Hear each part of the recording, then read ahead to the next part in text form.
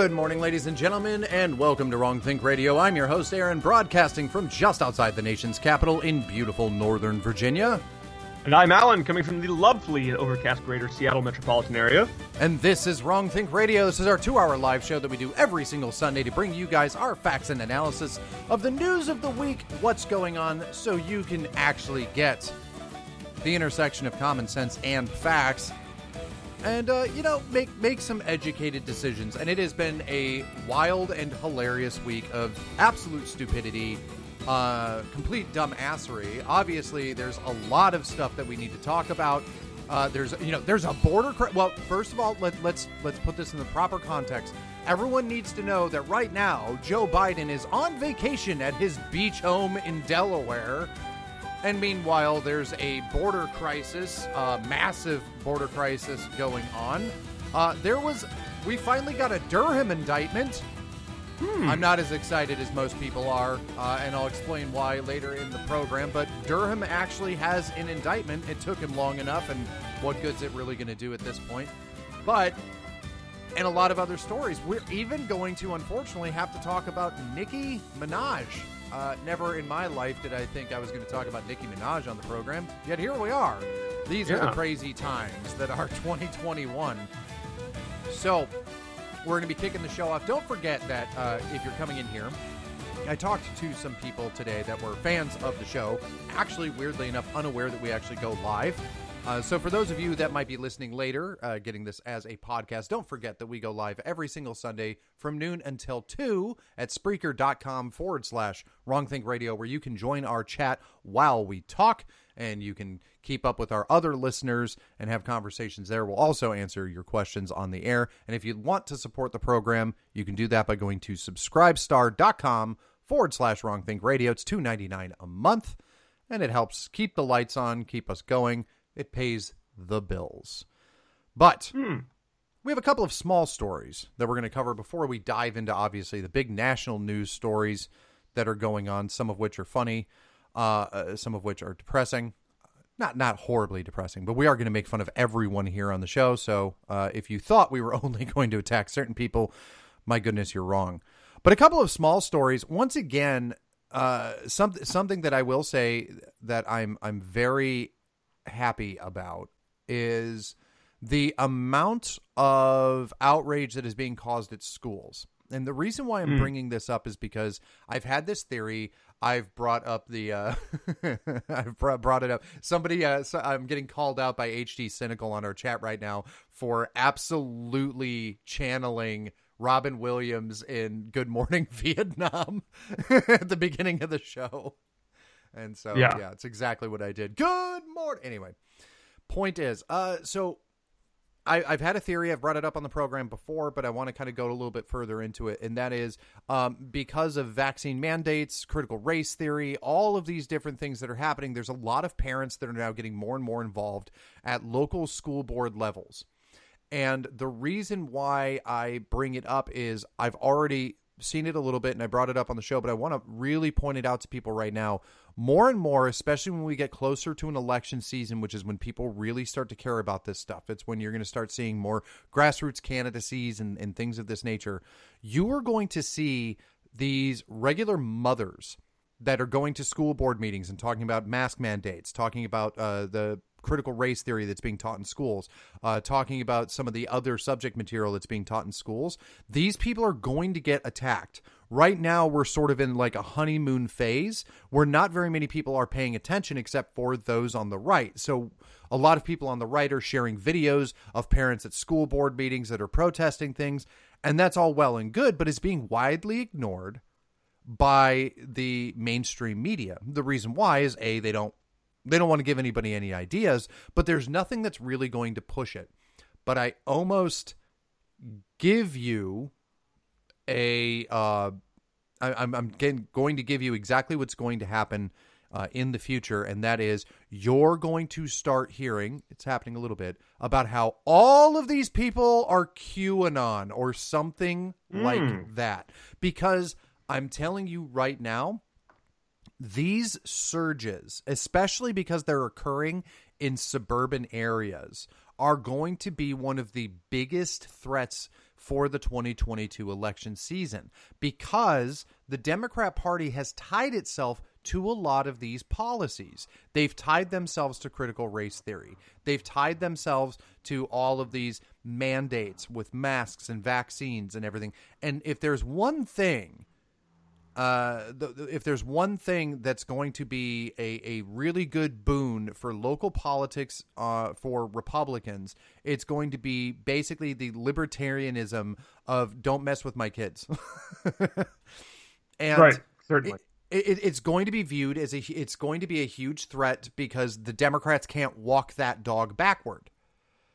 They're not going to be. You're not going to be able to get a Democrat candidate that's like, well, I'm going to support vaccines, but not mask mandates. Like, that cannot happen. They can't say, I don't think we need to be teaching critical race theory to 3-year-olds. They can't do that either. So this is actually one of the this is the big chink in the armor. And so there's going to be absolute situations where you're going to see, especially when I say mothers, because that's what's going to get a lot of the attention. You're going to see some of these people come up as being like school board candidates or possibly even state level representatives, maybe even bigger if you get like a good national story. I guarantee you it's going to become another one of these conspiracy theories that these people are all, as the media tries to say it, they're all a bunch of crazy kooks. So I just want to call that, and part of that is because I have a few things to share from school boards. So here's the first video. This is a teacher who posted a video on TikTok. And the premise of this, now, obviously you guys can't see it because this is audio, but he's a white guy. He's just a regular white guy. And hilariously behind him in this video, he's standing in front of a pride flag because for some reason, this is like the big deal for teachers. They have to have like a pride flag somewhere. It's a requirement. But he is explaining in this video about how encouraging students to behave in classrooms, things like sitting down and not talking, are white supremacy. And this has caused a lot of outrage at the school. So here's that video so you guys can all hear what he has to say. I made a comment on one of Miss April's recent videos about PBIS, in which I stated that PBIS is white supremacy with the hug, and a lot of y'all wanted to know more about that, so here we go. First of all, thank you to Jack Copa, who reminded me that Dina Simmons was the first to coin this term, so thank you, Jack, so much. So if PBIS concerns itself with positive behaviors, we have to ask ourselves, okay, well, what are those positive behaviors? And it's things like making sure that you're following directions and making sure that you're sitting quietly and you are in your seat and all these things that come from white culture. The idea of just sitting quiet and being told stuff and taking things in a passive stance is not a thing that's in with many cultures. So if we're positively enforcing these behaviors, we are by extension positively enforcing elements of white culture, which therefore keeps whiteness at the center, which is the definition of white supremacy.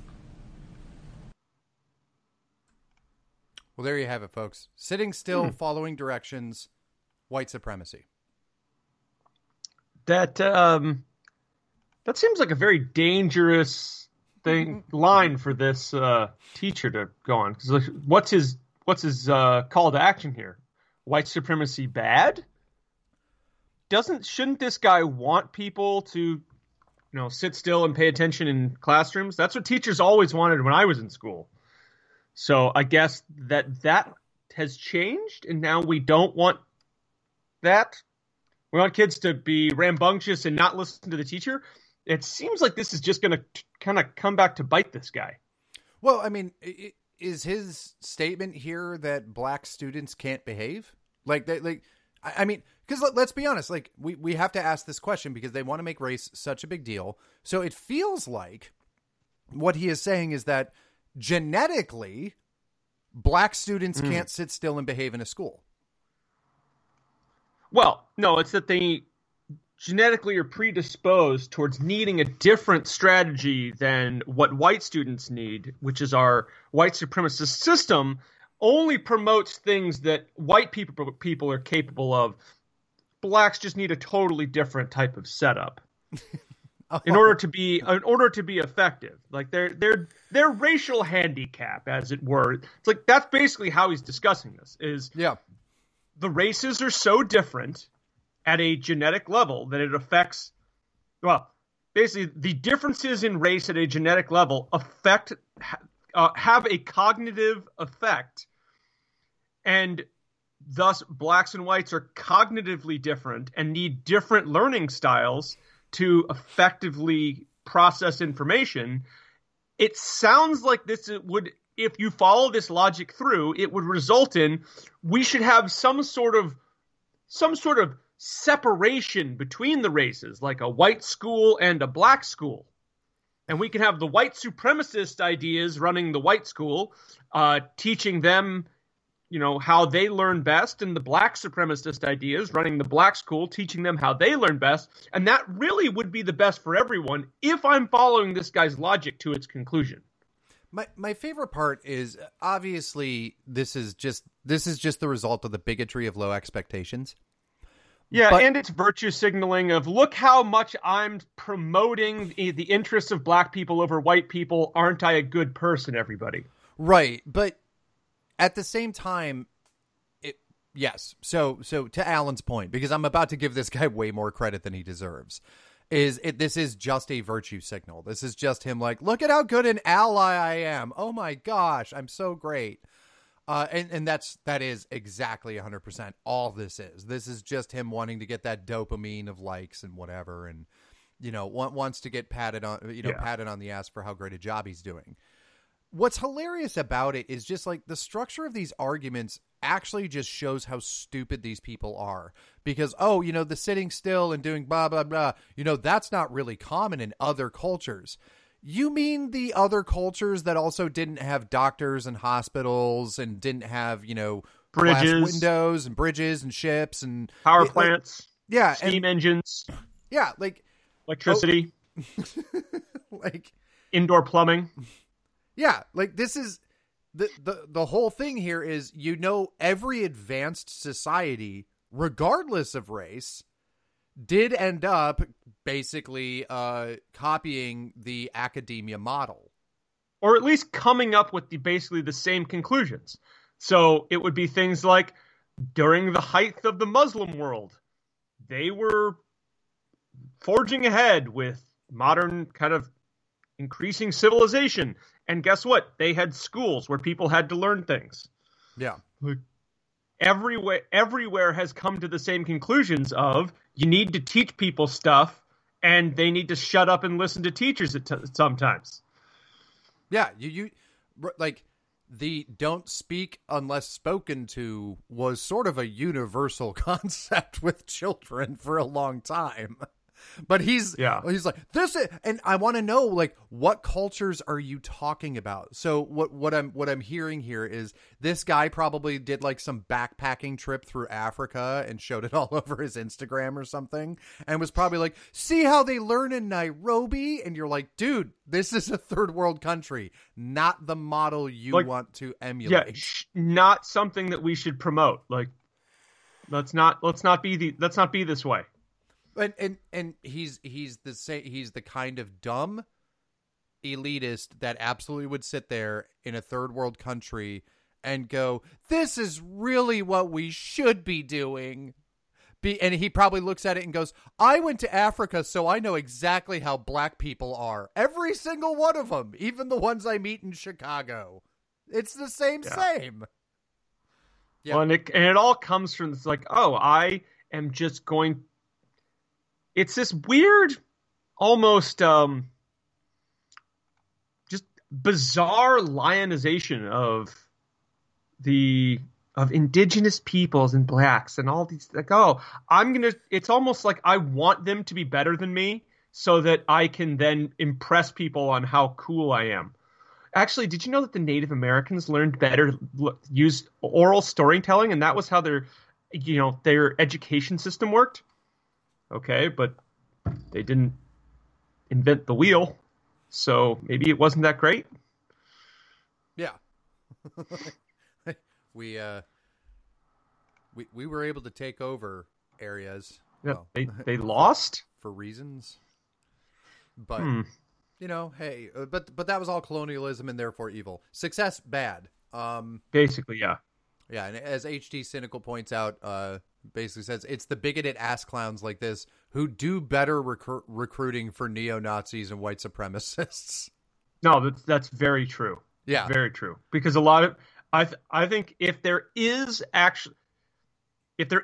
upsurge in people that are embracing white identitarianism and white nationalism and fascism or neo-Nazism or any of these other horrifying isms, if that's actually happening, it is entirely due to things like this and these sorts of people. Where if people go, wow, I hate what's going on here. What's the absolute opposite of this? Fascism? Deal. I guess that's what I am now.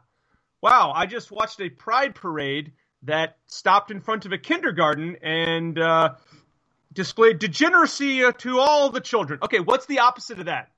Being a Nazi? Okay, being a Nazi obviously isn't that bad then. I'm that then. Whatever that is, I'm the opposite of that.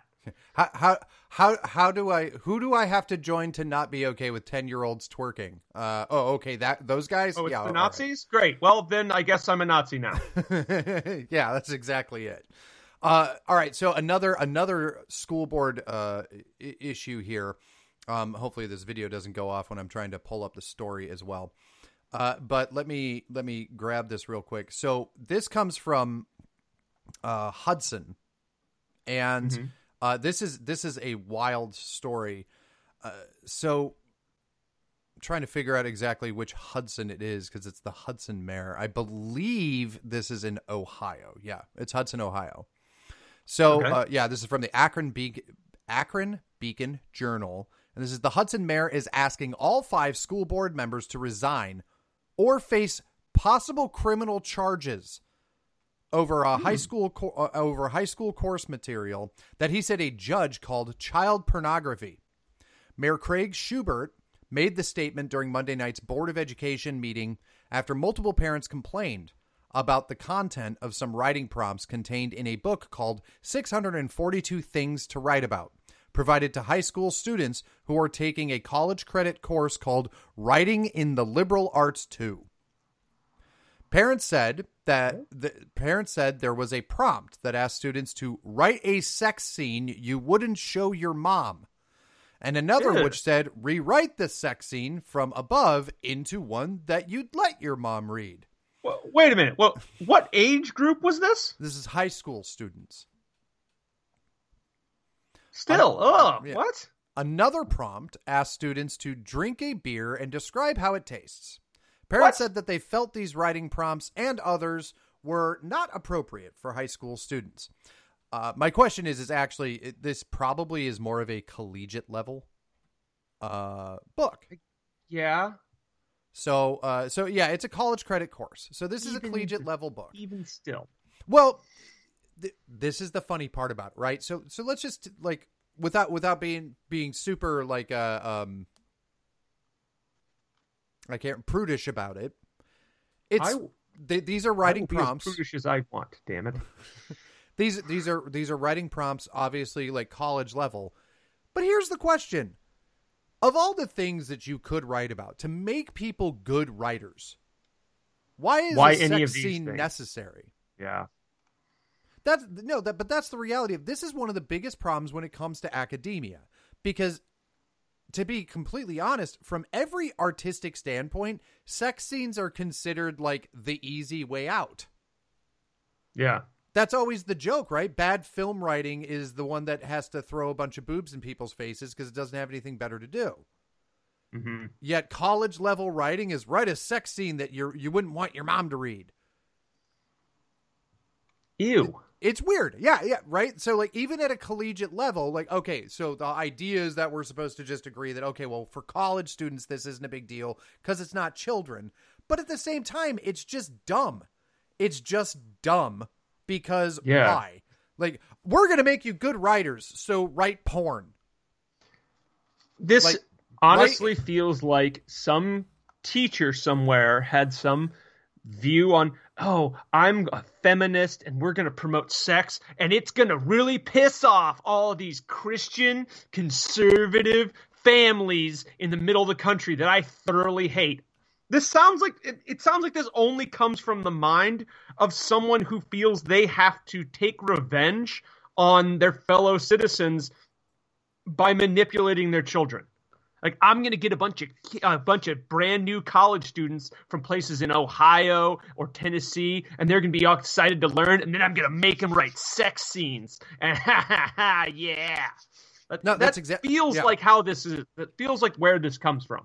It really does. And the funnier part about it is, like, you could do so much better. Like, you need to write a 5-page story that makes yard work sound interesting. That challenges a writer to bring their audience in on taking something extremely boring and making it exciting. Mm-hmm. There's no talent in everyone's pretty on board that sex is kind of exciting. So, yeah. But we have the audio here of him. The audio's a little poor, so I wanted to read the story beforehand, but I do want to play the audio because I like the idea of you guys being able to hear it from somebody's mouth. This is the mayor at the meeting demanding the resignation of the school board. And this is from Akron, Ohio, or the Akron area in Ohio, but it's from Hudson, Ohio. So here's that audio. Board, my name is Craig Schubert, I'm the mayor of the city. It has come to my attention that your educators are distributing essentially what is child pornography in the classroom. I've spoken to a judge this evening. She's already confirmed that. So I'm going to give you a simple choice. You could choose to resign from this board of education, or you will be charged.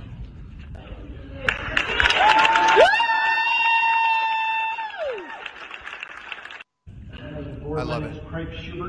So I'm going to give you a simple choice. You can resign from the board this evening or be charged. Which is, to be complete, there has to be more to it, because when I read the story, I was like, like obviously I don't agree with, the writing prompts, but there's 642 of them, whether they were assigned, I don't know. There's a lot of outs, but there's something about what was contained in the curriculum that the mayor spoke to a judge and the judge went, yes, we can criminally charge.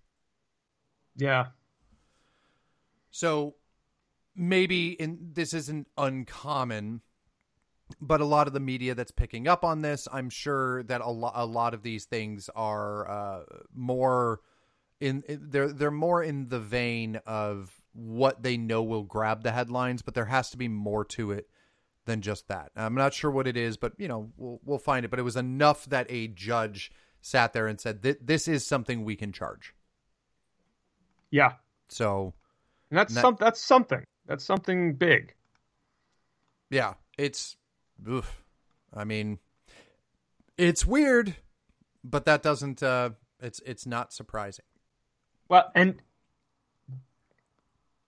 I feel that's why a lot of this comes from over the past 4 years, probably while Donald Trump had been voted into office by all of these evil racists, a bunch of teachers and left-wing progressives were told by the media that they need to be the resistance in any way possible. And their idea was, we're going to promote all of these curriculum materials in schools essentially as revenge against this imaginary group of conservative racists that they saw were ruining the country. Right. I'm certain that is the motivation behind all of this.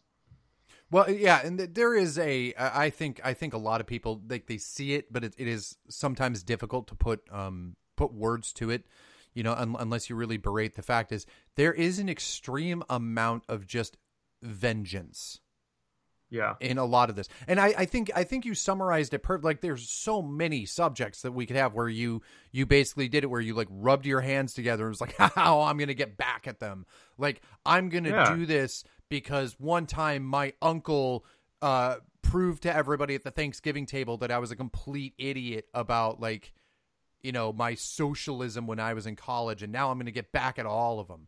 And there is an obscene amount of vengeance that really drives a lot of these progressives, especially in schools.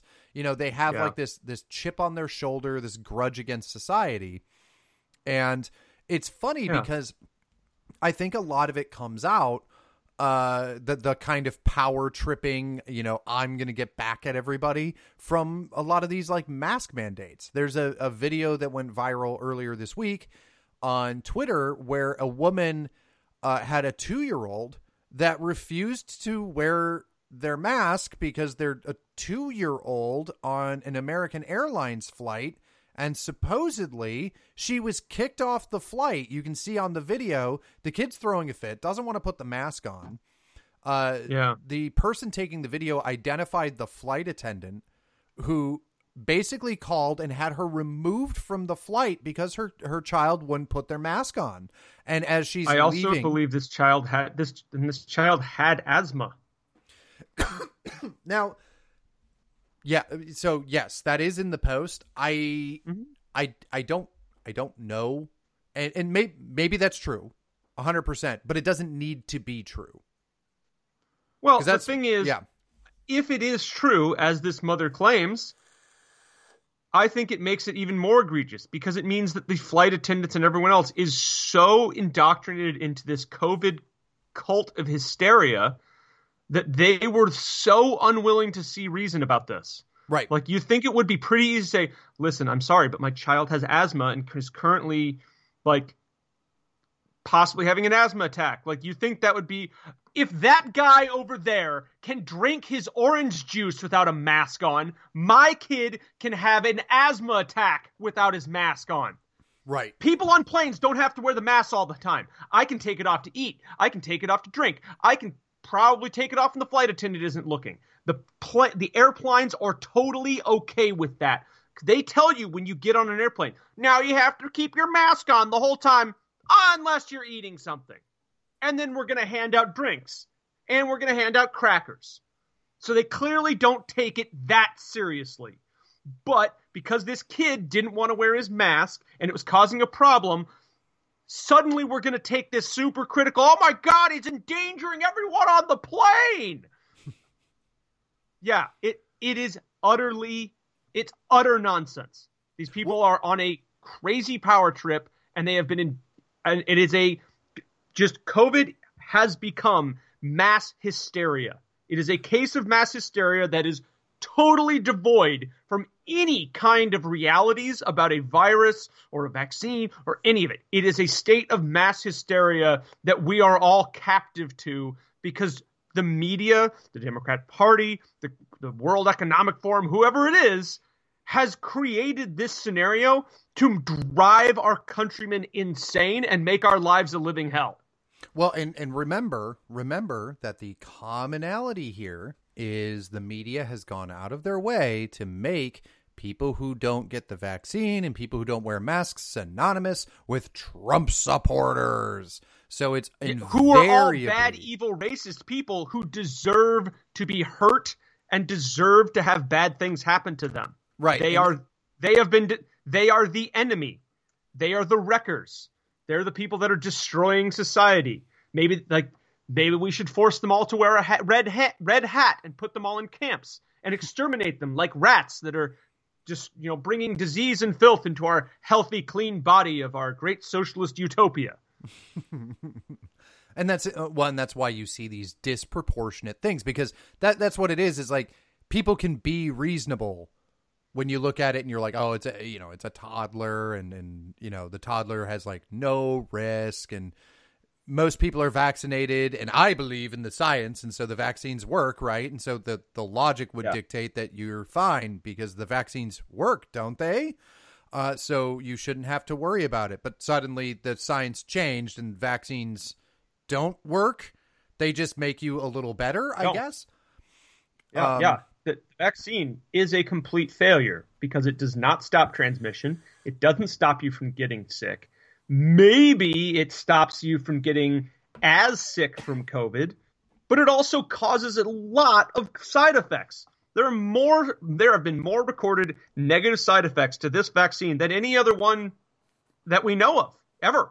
Yep. It's like the number of people that have died, like they have in the studies, they have said in the control group, this many people are in the study, in some of these studies, based on data from Israel, Japan, and numerous other trials that we've been doing, it turns out you're more likely to die from a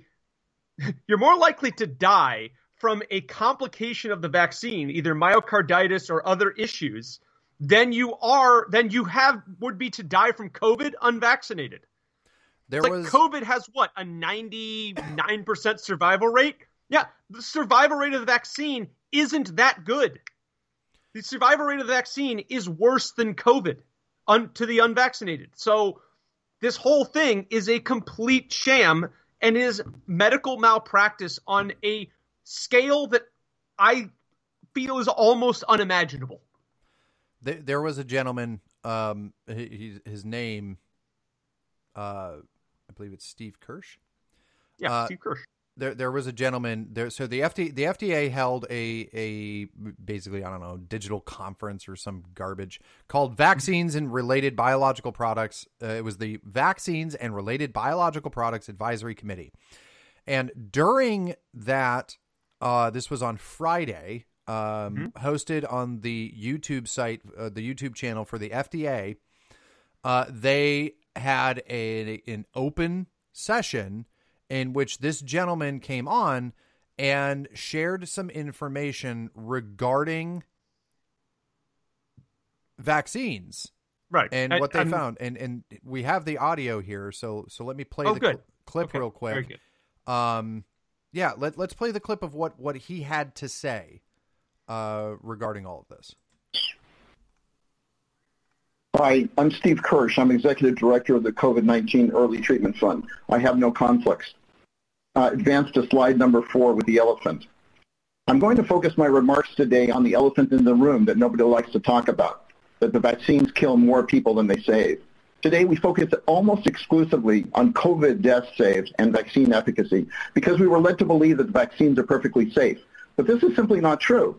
For example, there were 4 times as many heart attacks in the treatment group in the Pfizer 6-month trial report. That wasn't bad luck. Theirs shows heart attacks happen 71 times more often following these vaccines compared to any other vaccine. In all, 20 people died who got the drug, 14 died who got the placebo. Few people notice that. If the net all-cause mortality from the vaccines is negative, vaccines, boosters, and mandates are all nonsensical. This is the case today. Death rates. Let's slide number 7 advance to the number 7 in lower part. This shows that the all-cause death light rate in 3 cases. Only the VAERS numbers are statistically significant, but the other numbers are troubling. Even if the vaccines had 100% protection, it still means we killed 2 people to save 1 life. 4 experts did analyses using completely different non-U.S. data sources, and all of them came up with approximately the same number of excess vaccine-related deaths, about 411 deaths per million doses. That translates into 150,000 people have died. Next slide would be slide number 11, the nursing home. Now, the real numbers confirm that we kill more than we save, and I would love everyone to look at the Israel Ministry of Health data on the 90-plus-year-olds, where we went from a 94.4% vaccinated group to 82.9% vaccinated in the last 4 months. In the most optimistic scenario, it means that 50% of the vaccinated people died and 0% of unvaccinated people died. Unless you can explain that to the American public.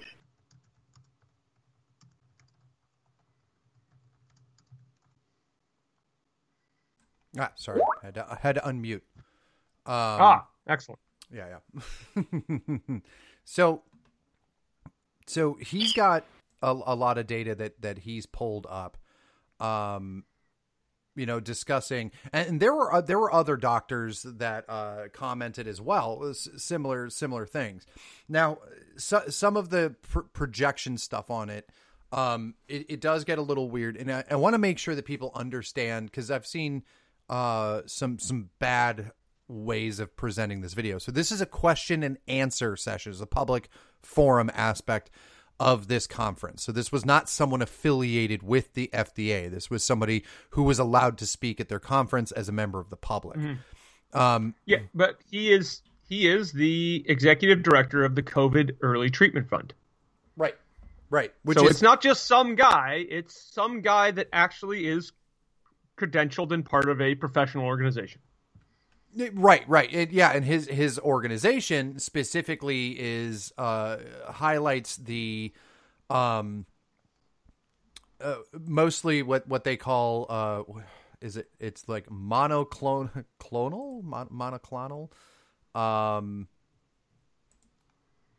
I can never remember it. Antibody treatments, lack of a better term. He pushes monoclonal antibody treatments. Yeah, and things like that. And the reason why is because, I mean, come on, like this stuff is necessary. Like these things exist and they've been working, and that's the whole idea. It's a treatment for COVID and other things. It is a treatment that is successful for other things and shows that it may have or does have a potential to help treat COVID. Right. And, which is a good segue into some of the other weird stuff that we're seeing. Primarily these antibody treatments have been, the long story short on them is this is the different kinds of, there's lots of them, right? There's Regeneron, which Trump received when he had coronavirus and he was hospitalized. But like Regeneron, hydroxychloroquine, like well, maybe not that, but like there's a lot of treatments that have been proven that doctors are prescribing for people who get coronavirus and they are better. Hospitalizations have been down because of these types of treatments. Yet, here we are in a situation where all of a sudden you hear that the Biden administration has decided that they're going to take over the distribution of these antibody treatments. And specifically, they cut the amount. Now, I want people to understand there is no shortage of these antibody treatments. The different labs that make this, like Regeneron and AstraZeneca, have actually increased their production to meet the demand. There is not a shortage. But for some reason, the Biden administration decided that they were going to restrict the distribution. And the claim of why they restricted the distribution was equity.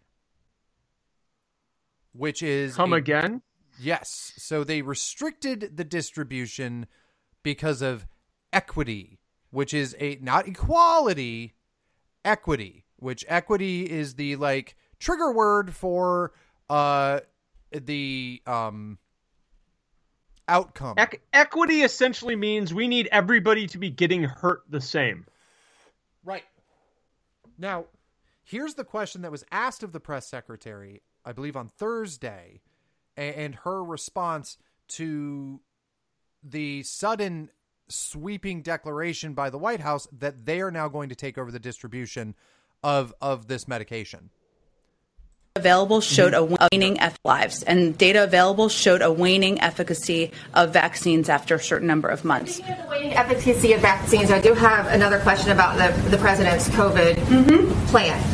He promised on September 9th that he was going to send 50% more supply of monoclonal antibodies to states. Yet, the Biden administration is cutting supplies in red states by 50%. So, for example, in Florida, they were expecting to get 70,000 doses this week, which they say they need. They're only getting 30,000 doses. And this is not just for unvaccinated people. In South Florida, half the people who are seeking this treatment are fully vaccinated. So why is the Biden administration cutting these supplies? That's not accurate. So let me give you the accurate information. First of all, we are increasing our distribution this month by 50%. In early August, we were distributing an average of 100,000 doses per week. Now we're shipping an average of 150,000 doses per week. Over the last month, though, and one thing that I think people need to understand for clarity, facts, I know you're like facts, is that monoclonal antibodies are life-saving therapies that are used after infection to prevent more severe outcomes. So clearly the way to protect people and save more lives is to get them vaccinated so that they don't get the COVID to begin with. But over the last month, given the rise in cases due to the Delta variant and the lower number of vaccination rates in some of these states, like Florida, like Texas, just 7 states are making up 70% of the orders. Our supply is not unlimited, and we believe it should be equitable across states across the country. There's been no reports of a lack of supply, so why cut them to those states only if there's no reports? I think our role as the government overseeing the entire country is to be equitable in how we distribute. We're not going to give a greater percentage to Florida over Oklahoma, nor do I think are you suggesting that. I think we have to move on. Go ahead, Yamiche. Thanks. So there's actually a lot to unpack in that response.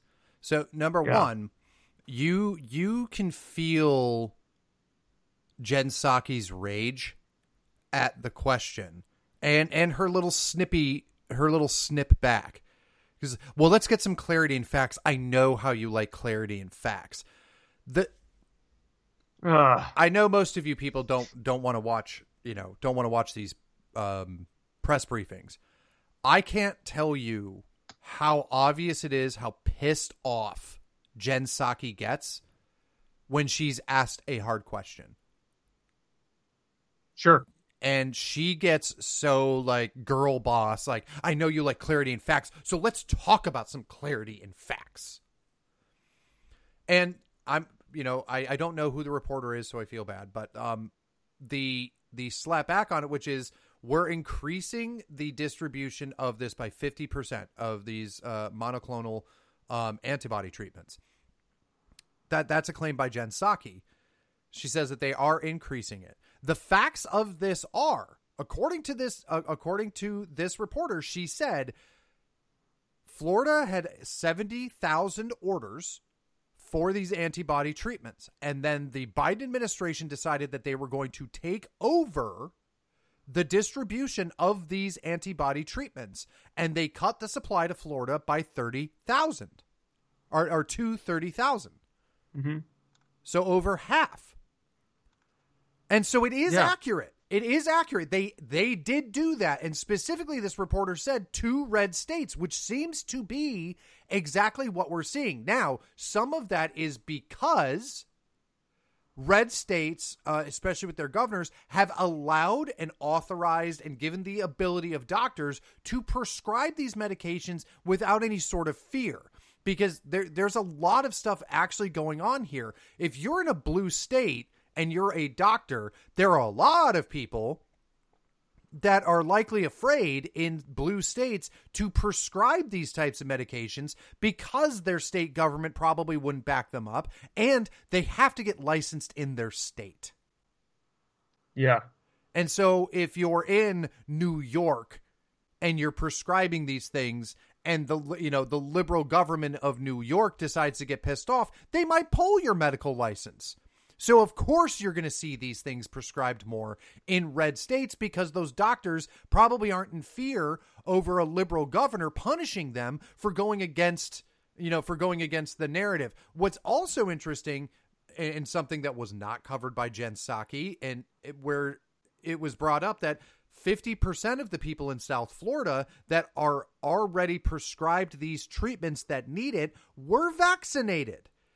But Jen Psaki just drives right over that and goes, this is something that is supposed to be prescribed to people after infection. And we're trying to push the vaccine, which would prevent the infection in the first place. That doesn't make sense. It works. Because that's how it's supposed to work. But even the president of the United States said, we have a pandemic of the unvaccinated. So which one is it?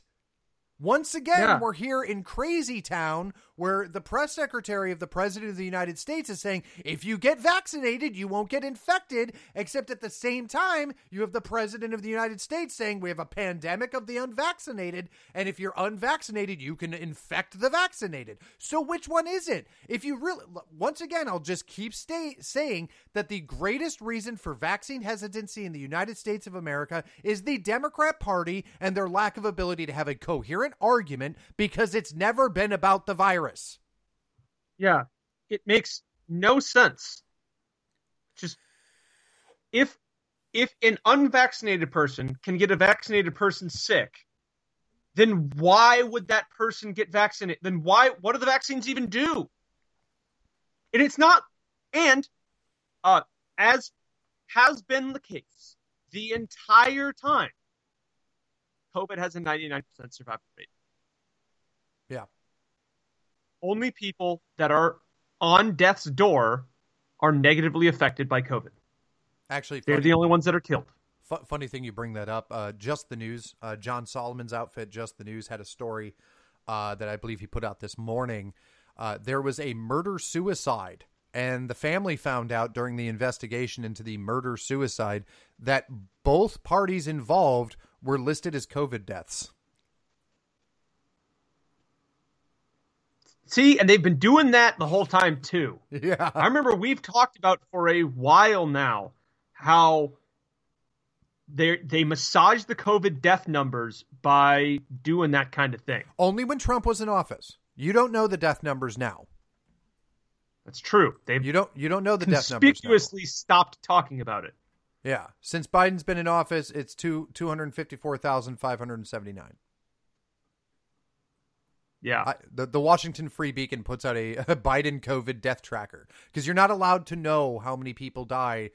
Every single day, the death tracker was up while Trump was in office. Suddenly, mysteriously, it stopped being an issue. Even with the Delta variant, even with this pandemic of the unvaccinated, you still don't have anybody listing out COVID deaths, except for in certain states. You can always find how many people died of COVID in Florida or Texas, because they have Democrat governors. Or Republican governors, yeah, I'm sorry. Of course. So, got to make sure that people will know who's really putting their lives at risk. Right. Make sure that you know who it is and who they voted for, because in reality, the mask is a symbol of who you the mask is a symbol of whether or not you can take directions. And if there's one thing that progressives really need in this world, it's to make sure that you know how to take directions from the elite. That's the real pandemic. Yeah. Now, the real pandemic. The real pandemic is all this goddamn liberty you people think is important. That's the real pandemic is the liberties we gave up along the way. According to Colleen on our live chat, she would like to stop sending inequitable quantities of corn and potatoes to New York.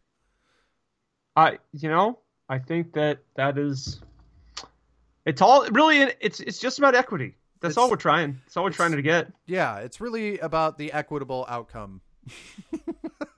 Also, it's been so funny because for a fact that they thought that they had like a good zinger there, or maybe Jen Psaki came up with herself, but maybe she thought she was a good. Well, we don't want to send an equitable percentage of antibody treatments to Florida as opposed to Oklahoma, and that shows kind of how her brain works. Is her brain went, oh, what's flyover dipshit MAGA country? Oklahoma. She had to pull that out. Yeah. And she made sure to get her. You want to go? It's like, when's the last time they really cared about what happens in Oklahoma? Yeah, I'm sure the Biden administration is keeping awake at night worrying about the people of Oklahoma. How about we send an equitable number of border refugees to Jen Psaki's house? Yeah. Well, that's a decent segue, Alan. It is. If you wanted to wear a tinfoil hat today, you could. If you wanted to try to connect some of those news stories, like the fact that suddenly the Biden administration banned antibody treatments to help treat COVID and keep down hospital numbers and COVID deaths, even among the vaccinated, because apparently the vaccine doesn't work. even though everyone's going to say I'm denying science, though supposedly we got rid of polio with the vaccine. You all know what I'm saying. I'm going to be called a science denier, and everyone's going to tell me, no, vaccines just cut down the symptoms, which has never been a thing ever before COVID. Ever. And we all know that. Yeah. This is what infuriates me. Not a single person would have said that 2 years ago. Not a single person would have said, oh, no, well, you get a vaccine to help cut down the symptoms when you catch it. People would go, that's not what a vaccine does, dipshit. Oh, but guess what? Guess what? They have changed the definition of the vaccine.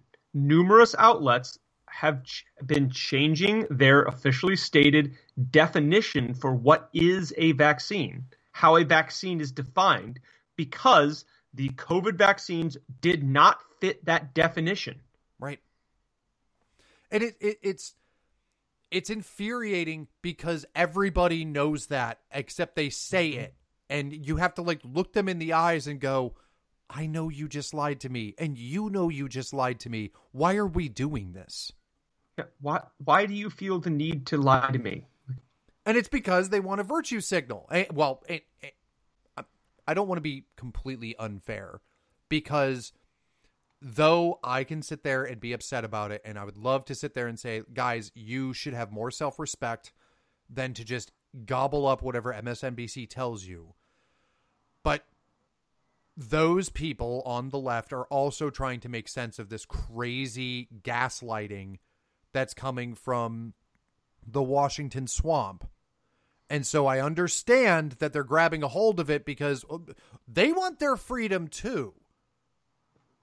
Yeah. They just think that they're going to get it from these ghouls in Washington, D.C., that are just absolutely lying. Like we just heard Jen Psaki. Jen Psaki doesn't believe what Jen Psaki just said. Yeah. And so I get it, because they've been told that, and these poor people have been misled into thinking that the smartest people, they've been misled into thinking that the adults are finally in charge, and every time they screw something up, they have to sit there and say, well, I mean, maybe I don't get it. It must be that I just don't know. Oh, geez. I've never had to worry about it because I didn't think my government would actively lie to me about everything. Yeah, I wouldn't have thought that. I wouldn't have thought that either for a while, but here we are. So with that segue, though, you just had a bunch of red states, and I think that that's actually very specific, because news organizations are not afraid to point out that it is almost specifically red states being targeted with this sudden, we're not going, it's like Joe Biden's not getting the coronavirus death totals he wants in Florida and Texas. And so he's like, well, let's just take away any of the medication they give these people, and then they'll die, and then I'll get the numbers I need to make people go along with my vaccine mandates. It definitely feels that way. Yeah. I can't think of any better explanation. And then that's exactly what they want. I'm not They saying... want to take away the treatments. It's the same as when we saw all of the news and all of these outlets, and indeed medical authorities, conspire to make sure nobody was taking hydroxychloroquine or ivermectin, which show great promise. It's like they want to ensure that people die from COVID so that they can scare people into getting the vaccines. But the vaccines don't prevent people from dying of COVID. So there are very... Oh, I accidentally just hung up on Alan. You guys are gonna hear the Skype real quick. That's on me. So sorry about that. Honestly, I blame me.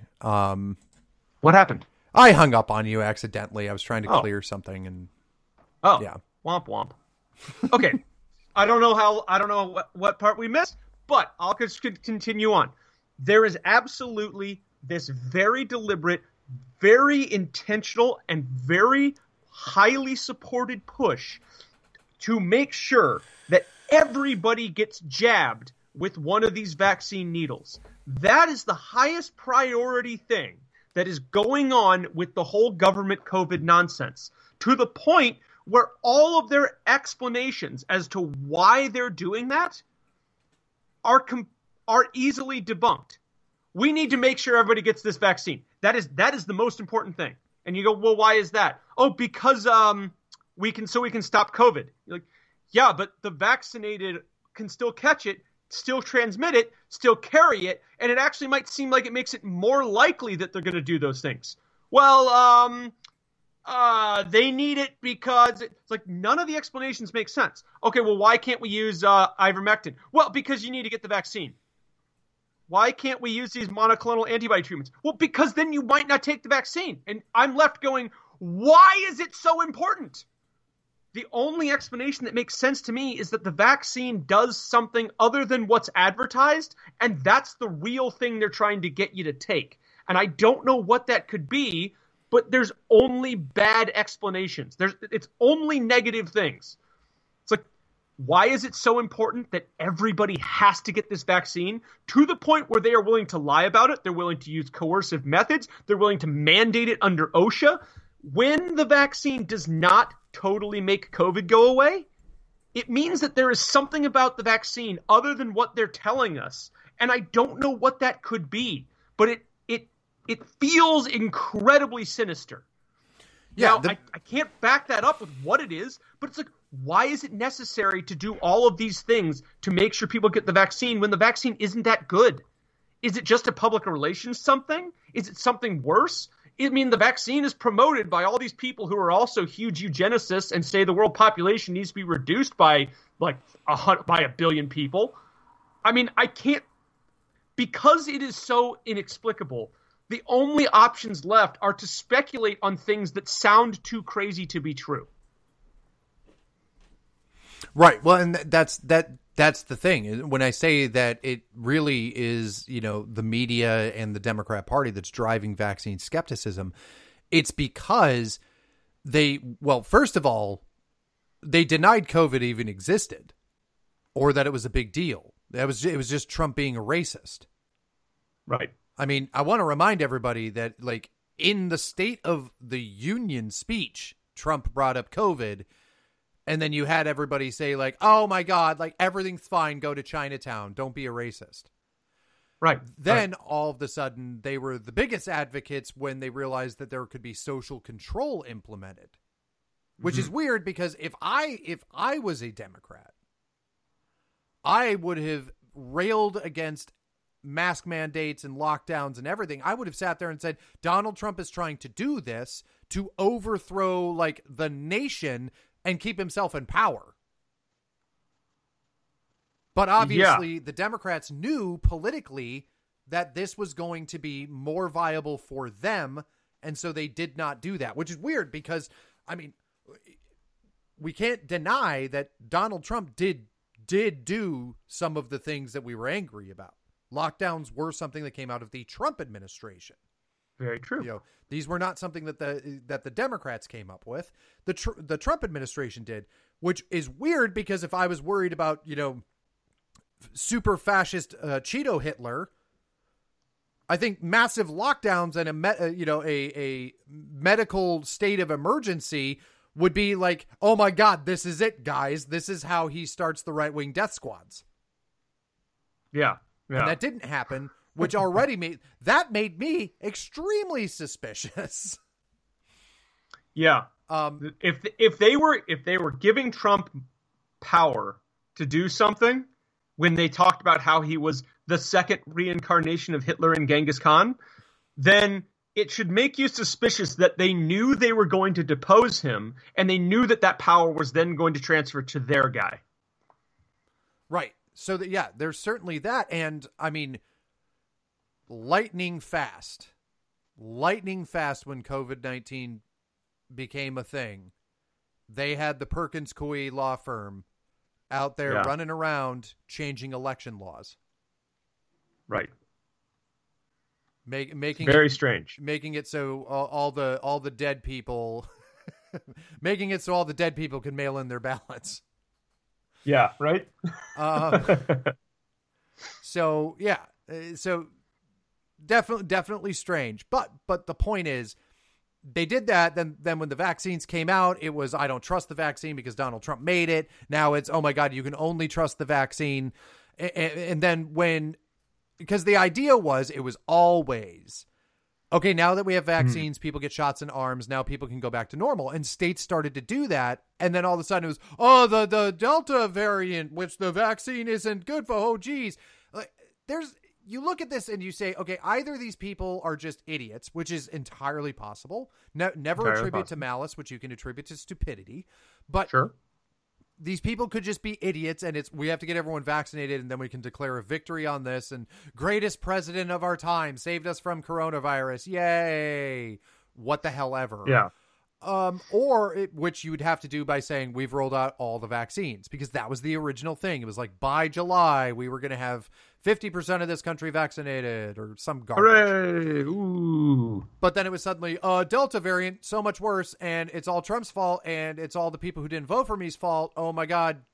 What do we do? And then everyone's going, hey, my grandmother who was vaccinated just died of coronavirus. Yeah. Or I got vaccinated and then I got coronavirus. And then they're going, what?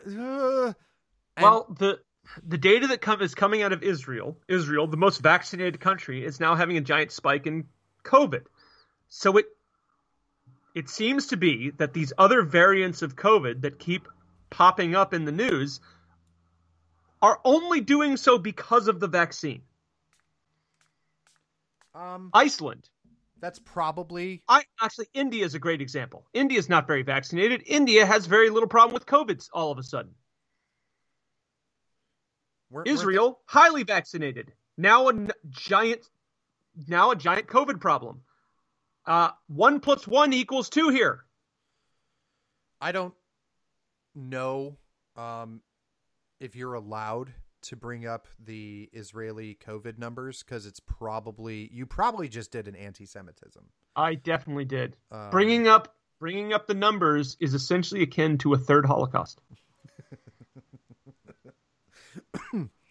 We say this because there are a couple of people that I follow on Twitter that used the vaccine data. These are right-wing people, but they're very, very big fans of the vaccine and all this business. And they would constantly use Israeli vaccine data as how vaccines work. And now that it's crashing, some of these people are now screaming that you need to shut up and you're an anti-Semite. So that was a veiled dig at them, because you're not allowed to criticize. Point, though, sure. I'm not saying that causation or that correlation equals causation. But it's a little strange that they just basically banned. They're limiting the supply of monoclonal antibody treatments to red states, primarily in the South, to ensure that more old people die of coronavirus. At the same time, that there's a surge of 15,000 people at the border, all of whom are not required to be vaccinated. Yeah, and I have a question. Didn't we just bring in tens of thousands of unvaccinated Afghans in the greatest airlift in human history that we were all supposed to be so excited about? And wait, didn't that cause some disease outbreak in the United States immediately afterwards? Funny story. Oh. In my state, in Virginia, we have had cases of measles in northern and central Virginia. And this has been attributed to Afghan refugees who came in because they don't have a vaccine regimen in Afghanistan. And so now there's an outbreak of measles. What's funny is you probably shouldn't be worried about it because everyone receives a measles vaccine when they're a kid. And now liberals don't know what to do because the response should be, stop being a racist. You're fine because you got vaccinated against measles, except the liberals are the ones that told us that the vaccine will just make it so the symptoms of the goat measles won't be so bad. So which one is it? Well, Afghan goat measles does sound relatively alarming. I mean, let's be honest here. am I supposed to be worried about the idea of measles making a comeback because I'm suddenly told that vaccines don't work?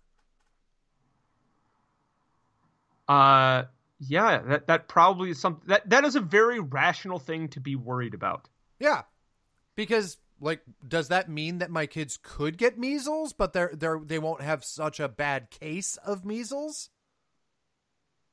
Because I kind of just don't want them to get them at all, and that's why we got them vaccinated, because we were told that if we get them in fact, there's a CDC flyer that has been being put out, and it shows all the things that have been eradicated because of vaccines. Let's add COVID-19 to the list, and measles is one of them.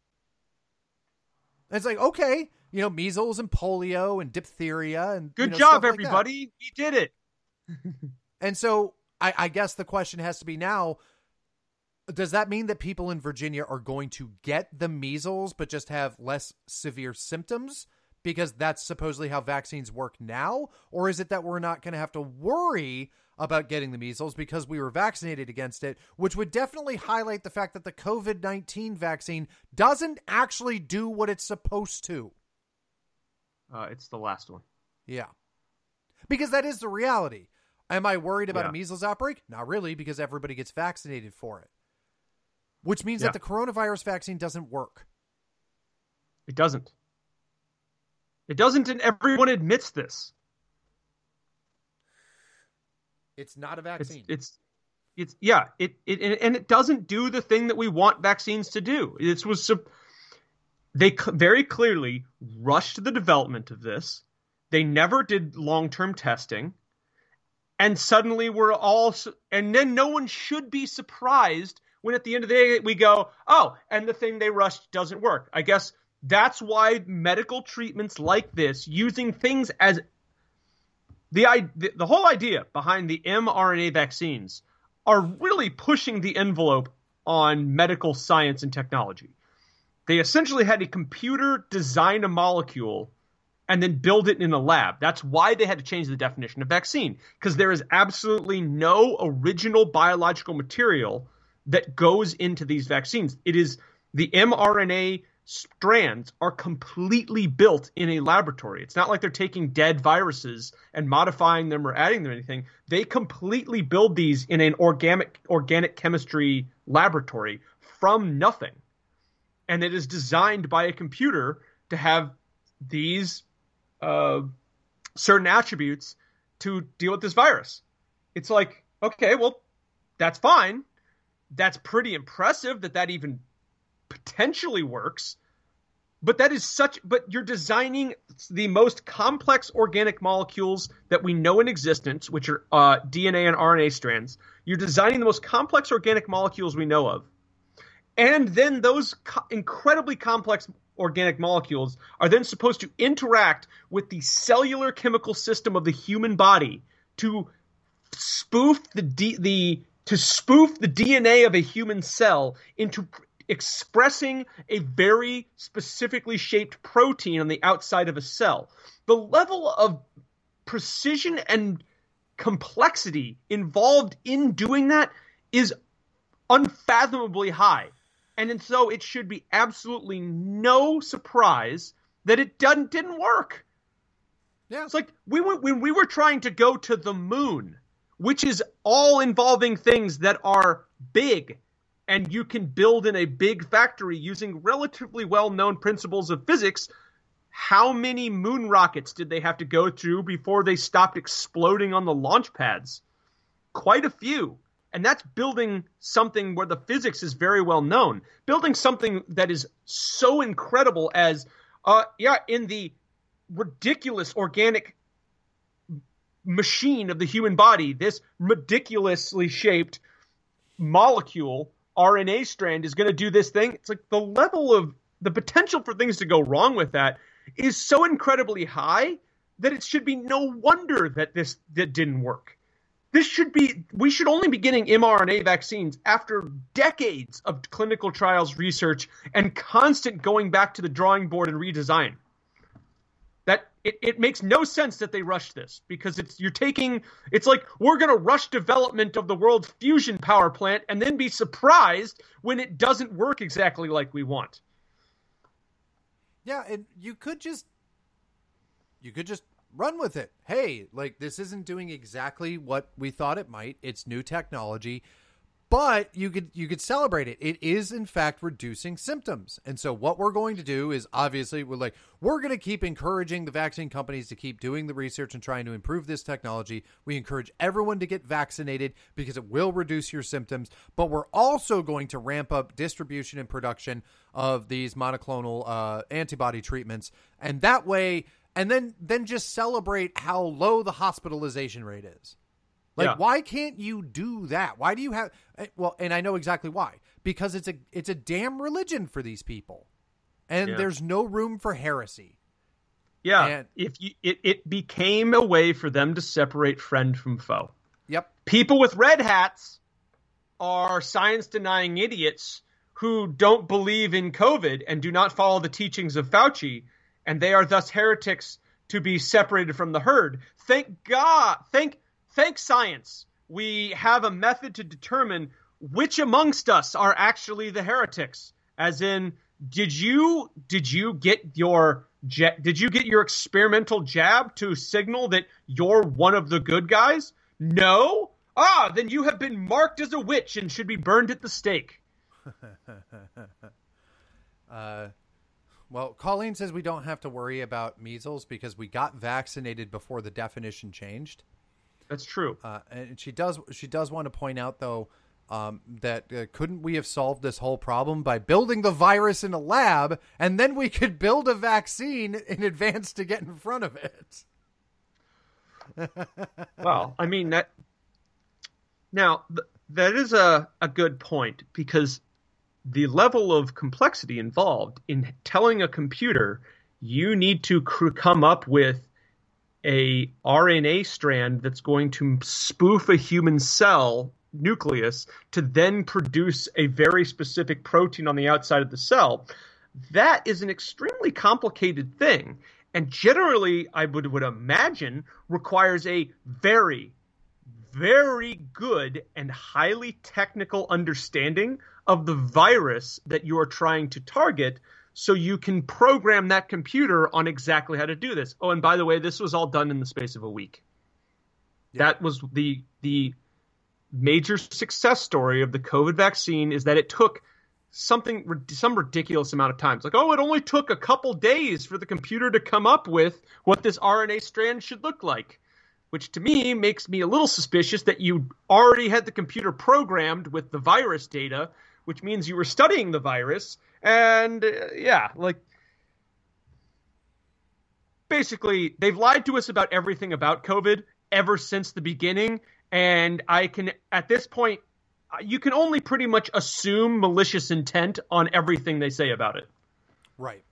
Now, to the initial point here is there's a border crisis going on right now. There's something around 15,000 people that have gathered underneath the international bridge. What is it? At Del Rio in Texas. Yeah. And massive amounts, which is another strange thing. According to some media reports, these are all Haitian immigrants, which makes how do you get from Haiti to the Rio Grande? Yeah. Who bought your plane ticket? Yeah, that's confusing enough. So they crossed the Atlantic to get to Mexico to then come over the okay. So supposedly these are like Haitian refugees or Haitian immigrants, that the easiest way for them to get into the United States, instead of coming through literally any other way that they could come through, was, oh no, the easiest way to get to the United States is to sneak over the Mexican border. So yeah. I don't know how true it is that these are all Haitian immigrants. That sounds weird to me. Maybe it is. But, maybe not all, but I have definitely seen in video that there are absolutely Haitians there. Like, there are people and you're like, that guy's a Haitian. It's like, that guy definitely looks like he's from Haiti. How is that guy there? That guy is certainly not a Mexican guy. something needs to be, it needs to be very, very strongly noted that people that are thousands of miles away across an ocean found it easier to get into the United States by coming over the southern border than any other way. Yeah. I mean, that is the surest sign that everybody else in the world knows that the United States does not have any type of restriction on its southern border. That's exactly what the only thing that you can infer from the idea that Haitian migrants from 2,000 miles away across the ocean, the Atlantic Ocean, went, we need to come in through Mexico. That means that everybody else in the world knows that that's how you get into the United States. That means that it's the easiest way to get into the United States. That means that that is the surest method for you to get into the U.S. and stay here, which means that the Biden administration has been an utter failure at securing the southern border. Now, I say utter failure if that was ever their intent, which it was not. Yeah. But there are 15,000 people gathered under a bridge in Texas right now, and they're going to be shipped out to red states, because that's another thing that people have pointed out. That all of these immigrants get loaded up on buses and moved to the middle of the country, strangely into red states, which is why so many people point to the illegal immigration and the porous border pushed by Democrats as a method for them to conduct demographic replacement by shipping in illegal immigrants and then promising them the moon so they'll vote Democrat in an election and swing elections. And all of their children are going to be U.S. citizens with the full rights and privileges therein. Mm-hmm. I mean, the whole goal of all of this is to create this crisis where you now have tens of millions of illegal immigrants in the United States who have families and children that are now U.S. citizens, and it makes it so the problem is so impossibly hard to solve with anything other than mass amnesty, and which will, as per the goal, completely change the demographics of places in the United States, with the point being that areas that were solidly red now are not. Yeah, that was the goal of it, is to make it really hard, is to take places that were really red, that were voting the wrong way, and make it so that those places are now contentious areas that could be flipped, or at least to cause division inside the United States so that there are no longer solidly red bastards. Well, now if you want to be really cynical about it, you take a look at the banning of these antibody treatments, and you have to ask yourself the question of, are they banning these antibody treatments because they want more people in red states to die? Because even in Jen Psaki's answer, she showed bitterness about Texas and Florida specifically, which are governors that are pushing back against these vaccine mandates. And so is it that we're banning the use of these antibody treatments because we want more people to die so we can declare it as a win? Look at big dumb Abbott and DeSantis. They're killing all of their citizens. They're so horrible. If you're cynical, that would be the thing you arrive at. But now take the idea that there's a giant border crisis, and what are they going to do? Are they going to start shipping unvaccinated people from places like Haiti and South America and Mexico? Are they going to ship them also into Texas and into Florida? And that's going to cause another spike in COVID transmission to be like, well, gosh, gee, shucks, everybody, if only you'd get vaccinated. But it's obvious that the United States government doesn't actually take the vaccine seriously or coronavirus seriously, because if they did, they would be vaccinating these people before releasing them into the United States. And they are absolutely not doing that. And we're talking 15,000 people. Yeah. Yeah. It is very clear that the plan is to use COVID. Well, as we've seen this whole time, COVID has been used as a extremely effective political weapon by the Democrat Party. And manipulating the data, manipulating the infection rates, manipulating all of these things has worked out so well for them. Is it crazy to think that the political party that has milked COVID for all it's worth would engage in essentially biological warfare against its own citizens in order to keep the gravy train of COVID rolling? Which is essentially what they're doing. If that you're shipping in people that are unvaccinated, and being unvaccinated, let's say they're even carrying COVID, are they getting screened for it? Is everybody getting pushed across the border, given a PCR test or any of that we're told is so important? No, they're not doing that because they want to drive, like, it's biological warfare against U.S. citizens. In order to make people sick, in order to keep COVID being something they can milk for political gain. And it's the same with these vaccines. Do the vaccines cure COVID, or do they cause COVID? Would it really surprise you to find out that the vaccines cause these variants? And that's exactly the point.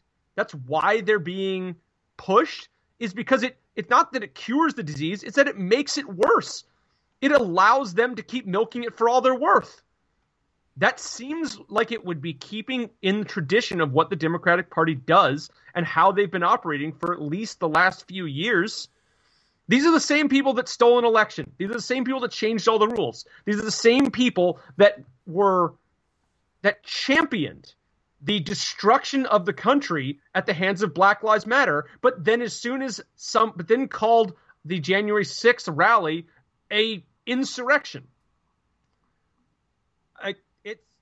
It all is keeping in the same Democrat, liberal, progressive kind of narrative that they're willing to do any and everything in order to secure their own political power.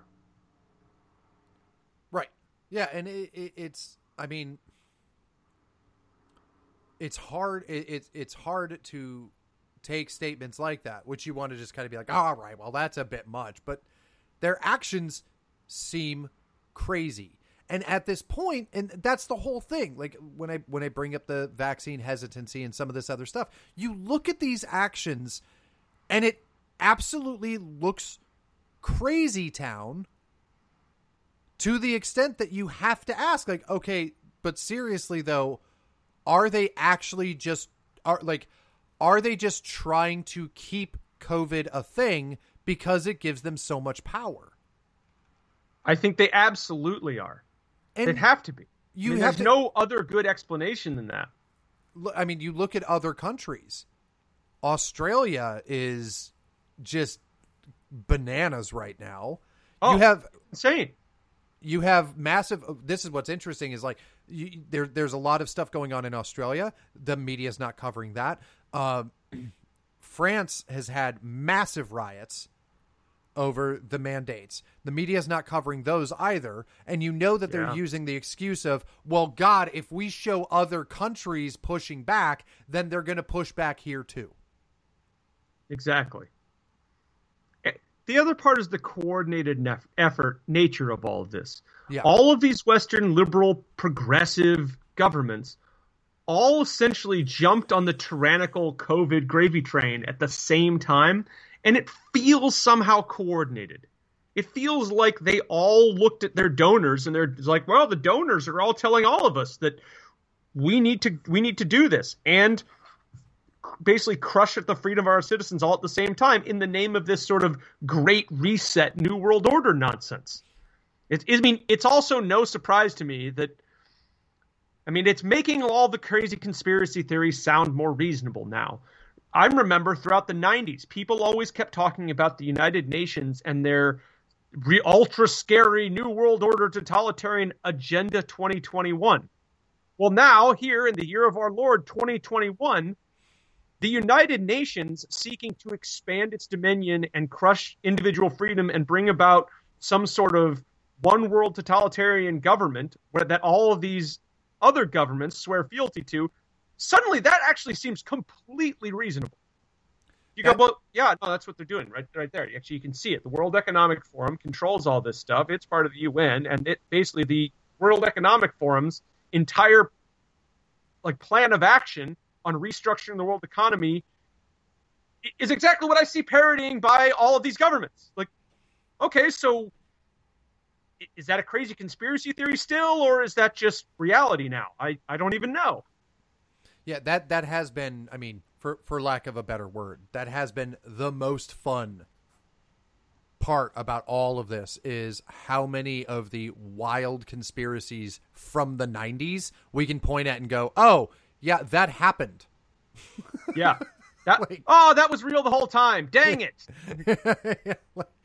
I mean, you remember just like, I mean, it wasn't that long ago. You remember when like FEMA camps were a concern? Yeah, I remember when people talked about like, oh, see, FEMA's going to declare a national emergency, and then they can put us all in camps, and then they can, what was it? And they can suspend the Constitution, they can suspend the government, like they can put themselves entirely in charge in the name of emergency measures to deal with disasters. And then here in again the year of our Lord 2021, I've seen government sources talking about we need to make coronavirus camps where we can shuffle away all of these people because of this national health crisis, and we need to crush individual freedoms and suspend the Constitution because of a national health crisis. And I'm left going, those conspiracy theories were meant to be disregarded. They weren't meant to be a source of inspiration for you. Yeah, it's like... Is that what happened? That all these government types started like listening to Alex Jones too much and went, wow, this guy's got a really good point. If we were to do that, that would really be effective. Yeah, there were never, it was never actually the plan. They just started listening to some of these guys, and then they went, oh, that's actually a really good idea. And then they all got together and implemented it. Late night talk radio certainly has some great ideas for how we could crush individual liberty. Yeah, okay, we got to get rid of Art Bell because we don't want him to call out. Rid of Art Bell, or else it's going to be way too obvious where we got the inspiration for this. Yeah. So as people know, I love conspiracy theories. I don't dive into them and jump on them, and we try not to do it a lot on this program because it gets unfair. You need the conspiracy to be true. But what Alan's pointing out here is, if anybody wants to know, if anybody in the government actually gave a damn about taking care of vaccine hesitancy, which I don't believe that they do, we're giving you exactly what is causing it. And the cure of it is to just stop lying about stuff. Stop being hyperbolic about everything. Just be honest, and you would be fine. The fact that you are lying to people is exactly why they think there's is exactly why they think that there's a conspiracy going on, which Alan absolutely points out when he says, why do you need me to do this so badly? That's what makes me suspicious. Yeah. It's the fact that you're lying about it. The fact that they very clearly are lying about COVID and vaccines, about racism, about all of these things. Yeah. It feels like if you need to lie about it, then your goal is something other than what you're telling me it is. Right. Like if, for example, the vaccines, if the vaccines were safe and COVID was really a serious problem, then it should be just that simple. Selling it to people would be as simple as saying, hey, you should probably eat more vegetables and eat less ice cream. Everyone looks at that and goes, yeah, that does seem pretty intuitive. Yes. But essentially they're telling me I need to eat a bag of rusty nails and, for the love of God, stop eating food I bought from the farmer's market. Now, to that point, when we look at what's going on at the southern border right now, like I said, there's 15,000 people sitting there. I don't think that Republican governors are doing enough. I know that Greg Abbott's doing some things, but I don't think he's doing enough. I need to see some serious, Republicans need to stop being cowards and start being trolls, because the solution to this and how to ridicule the Biden administration piss them off, which gets them to misstep, gets them to say dumb things, and honestly gets you far more of an advantage with the American public is exactly this. And the fact that this has not happened proves to me that the GOP is not being a serious party right now. If I was Greg Abbott in Texas, I would line the National Guard up around this bridge. I would stop any movement of anything. I don't care if it's an NGO vehicle, a DHS vehicle, ICE. I don't give a damn. Nobody moves. And you do it with an executive order that says, I'm not allowing any of these illegal immigrants into my country until I have proof from the CDC of their vaccination. Yes. Because what are they going to do? Are it. ICE agents really going to try to how much resistance are ICE agents really going to give you? Like, if you send the National Guard out and said, no, you will stop these, and if you get into a confrontation with ICE agents where they actually draw weapons and open fire on you, I mean, let's say push it as far as humanly possible, how does that turn out badly for the state of Texas? Like, what would be the headline the next day? Texas National Guard tries to stop influx of migrants. ICE agents open fire on Texas National Guard to ensure migrants have access to the country. Right. That's a giant... Hey, Governor Abbott, how about you deliver yourself the world's biggest political win? Yeah, exactly. Well, and on top of that, it's just... You know that their advisors are like, well, geez, but if we do that, then Rachel Maddow is going to say that Governor Abbott wants to get the brown people, wants to force the brown people to get vaccinated, but won't even force his own people to get vaccinated. Yeah. Who cares? Oh, the left-wing news media might call us hypocrites. Oh, no. Yeah, do it. Do it because, one, it slows it down. It forces a huge burden on the Biden administration, which you should be doing. It highlights it. It forces the left-wing media to have to talk about the 15,000 people sitting at the border right now. And it has to get them to acknowledge that they're not vaccinated, which would freak out their own side. Yeah. Their own, yeah. Are a bunch of liberals really going to go, no, but it's okay that they're unvaccinated. That's fine. Only white Americans need to be forced to get vaccinated. That's really what I wanted to say. Right. They're not going to be able to say that with a straight face. Do you think you're going to lose a single Republican voter because you said, I'm not going to allow them in unless I have proof of their vaccination? Like, Republicans are going to be like, well, I hate proof of vaccination. I'm not voting for Abbott. No, yeah. But you know what is going to cause a lot of people to not vote for Greg Abbott? Doing absolutely nothing about 15,000 people on the border. Yeah, that's gonna cause a much bigger political problem for Greg Abbott of Texas than, demanding these people have the vaccine or demanding they can show proof of a negative PCR test. If I can't fly across the country, if I can't fly to another U.S. state like Hawaii without showing documented proof of a negative PCR test within the last 36 hours, then why should illegal immigrants be able to come in and do the same thing? Yeah. I have an idea. How about all those FEMA camps? We could just be filling up with illegal immigrants and then PCR testing them. But at the end of the day, it betrays that the real goal of all of this is not what they say it is.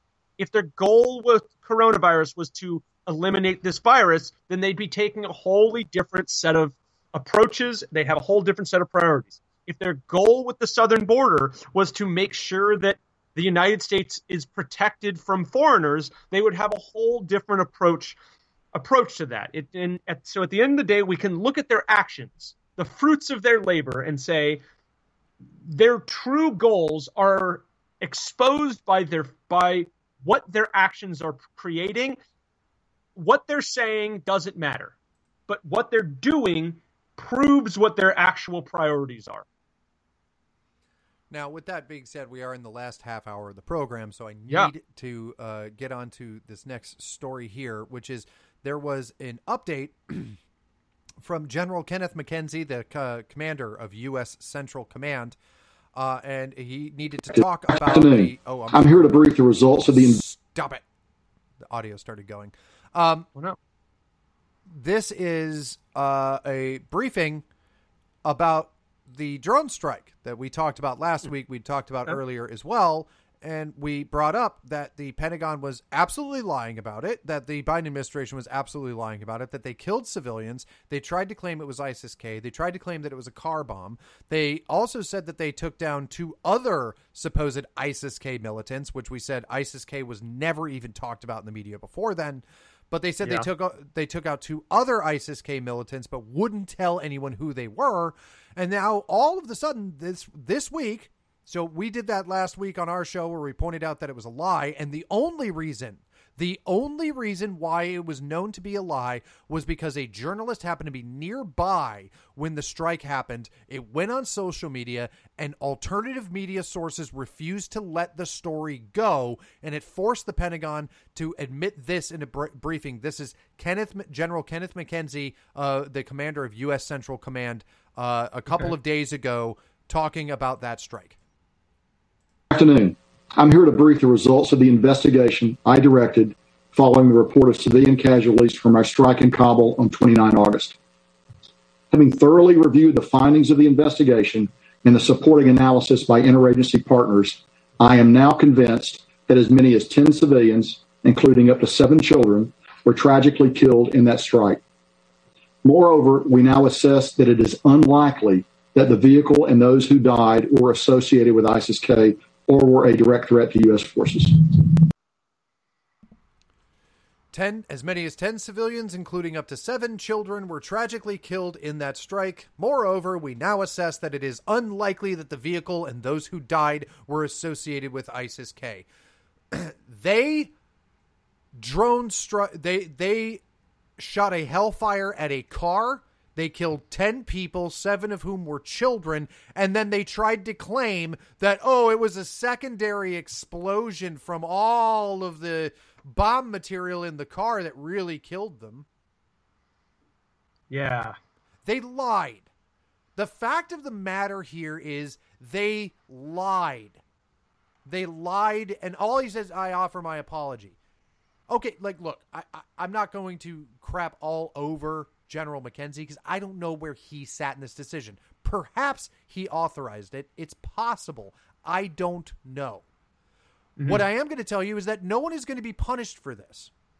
Now, sometimes you can make a mistake.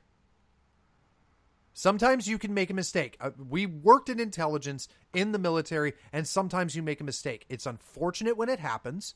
We've seen these mistakes happen. There was a time at our own in our own location, in our own battle space, where one of the drone operators thought that they saw people burying an IED, and they gave bad direction to aircraft, and that aircraft ended up killing 2 farmers, and not the people that were implanting the IED. So these things do occur. And so I'm not going to 100%, I'm not going to sit there and say that this never happens and it only happens because of stupid people. So I'm not sure.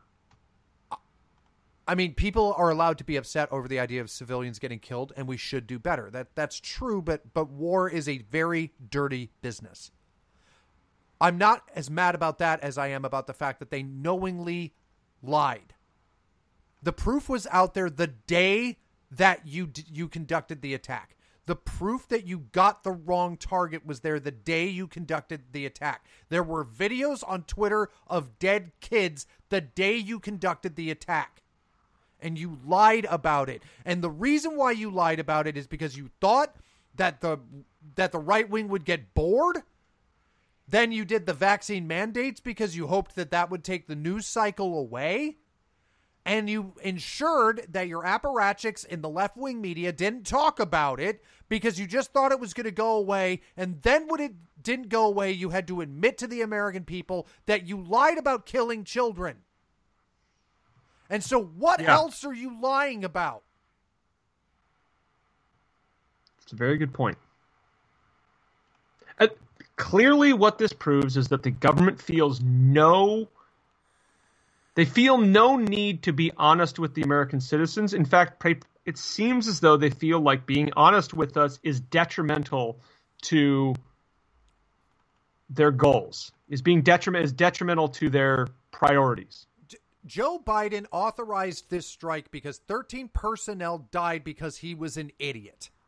He had a failed extraction. He had no plan. He made excuses. He blamed everybody but himself. And then to save face, he shot a hellfire at a car, and it actually killed a bunch of civilians. And he hoped that they would just hail him as a hero for taking out ISIS-K, who nobody had heard of before.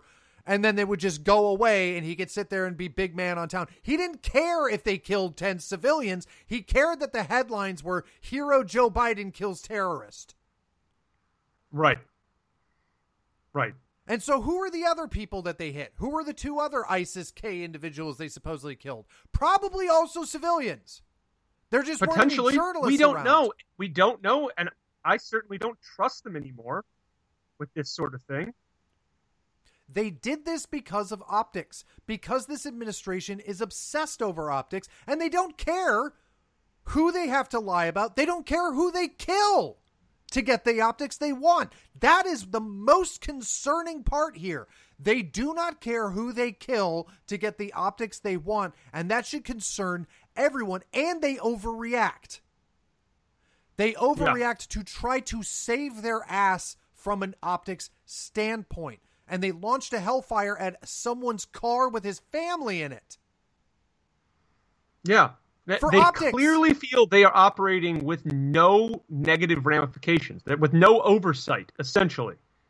That is the feeling you're given about the regime, is that they know they are beyond oversight. All the people that would watchdog their actions are on their side and not going to rock the boat. Now take that. Well, by the way, let's just remember how enraged the Democrats were when Trump used a drone and killed General Soleimani, a head general in the IRGC. That was horrific, terrible, awful, worst thing ever. But then 10 civilians are dead and the Democrats are silent. Yeah. Just so you understand, the Democrat Party is silent over 7 kids dead in a drone strike.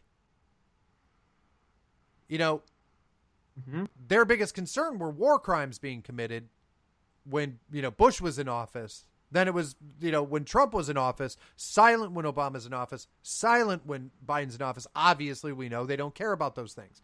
Now, I want to take the idea that they would kill 10 civilians and then lie about it to just try to create the optics of Joe Biden being a tough guy. And let's take a look at Saturday's Justice for J6 rally, which literally every influencer on the right for at least the last week said, don't go, it's a federal operation. And what did we see? And one other thing to touch on here that we could have gotten into more, but it kind of speaks for itself, is you have people like General Milley legitimately taking a course of action that seems very much treasonous. Essentially, undermining the U.S. president to our foreign adversaries for political reasons. I mean, it just shows where when people talked about, there's this shadowy deep state that operates with its own set of rules, that is seemingly absolutely accurate. That the American voters have been sidelined by this process. That no matter who we vote for, there's this unelected bureaucracy of people like General Milley who control the reins of power to a relatively alarming degree and have nobody watchdogging their activities or providing any sort of counterbalance to their madness. Yeah, the General Milley stuff, I'll cover real quick because here's the problem with it. Now, is it possible that General Milley did these things? 100% absolutely. We know for a fact that there was a phone call from Nancy Pelosi where she made up some deranged conspiracy that Donald Trump was going to try to start a nuclear war to maintain power. I just want you guys to understand that. That's the Speaker of the House, the third most powerful person in the United States government, called the Joint Chiefs of Staff saying, I think that Donald Trump is going to try to launch a nuclear war to keep himself in power, but you're crazy for thinking that it's weird that suddenly a bunch of mail-in ballots don't make any sense to the actual voter rolls numbers, and you're a threat to democracy if you think that the Democrats would steal an election. The same Democrats who tried to perform a military coup. And this is all using January 6th as a pretext. That's where this message from the Speaker of the House came from, Nancy Pelosi. It came from post January 6th saying, oh, well, Trump is so unhinged that he's probably going to launch a nuclear war with China in order to distract from January 6th and keep himself in power. And that's why I need you, my good friends, the Joint Chiefs of Staff, to ensure that Trump can't have access to the nuclear codes. And you get allegations that General Milley was communicating with the Chinese government, assuring them that he would let them know if Trump was going to take military action against China. He would tip off the enemy to the movement of U.S. troops. Yes, which is treason. Yes. That is providing aid and comfort to the enemy. Now, the reason why I'm sounding a little skeptical is because these claims are coming from Michael Wolff. Michael Wolff is an author who wrote Fire and Fury inside the Trump White House. If you remember the allegations that Trump's staffers were recording Trump's conversations to try to invoke the 25th Amendment, that was a claim made by Michael Wolff. So this guy doesn't have the best track record for writing real stories. Now, why Michael Wolff would suddenly want to go after General Milley, I don't know. Sure. I don't know why that's the target of his ire suddenly. It seems a little strange because normally he goes after Republicans. So I'm not saying that it's not possible that the woke general who's concerned about who was more concerned about white rage and doing a diversity stand down in the United States military than he was about not fucking up Afghanistan. Am I shocked that he would say, oh, don't worry, China, I'll let you know if we're about to attack you so you can kill literally all of my military members because I'll tell you they're coming? I think he might do that because I think that's exactly the kind of thing that someone like him would do. Do I think that he wanted to usurp the chain of command and say that people were not allowed to take orders from the commander-in-chief because it's a guy he didn't vote for? Yes, I do think he would do that. What I'm concerned about, and if you want to play the game of, wanting to wonder why conspiracies like the idea of the election being stolen is easy for me to believe, it's why wouldn't General Milley be scared of the repercussions of things like that if Donald Trump were still in office? Exactly. It's as if General Milley was assured from the start that his actions would not result in the loss of his job that he has worked so hard for. He's a general in the United States military. That takes a lot of effort and commitment to achieve. And I generally deride most officers for being far too risk averse. That's very true. And that's true in my opinion, is most officers are highly risk averse because they have to be so risk averse in order to have a long-term career. Well, if General Milley is an officer who has spent his whole career being risk averse and trying to ambitiously climb the ladder of command, why would he take action against the president unless he knew that those actions were not going to negatively affect his career long-term? And he was doing that while Trump was still in office. So that seems to me to allege that if he was taking those actions, he had a very good reason to believe Trump would not be in office long enough for him to be held accountable, for his career to be negatively affected by essentially treason. There was also a Wall Street Journal story that came out this week that said that there were admissions from sources that the CIA was specifically withholding intelligence from Donald Trump and specifically going against his orders in Syria. Wow. And they were cheered for it within the CIA. The United States people, the people of the United States elect a guy to do something, and then this, what can only be called some sort of deep state, essentially just doesn't listen to him and knows that they won't be held accountable. So is that the crux of the story, if you're telling me?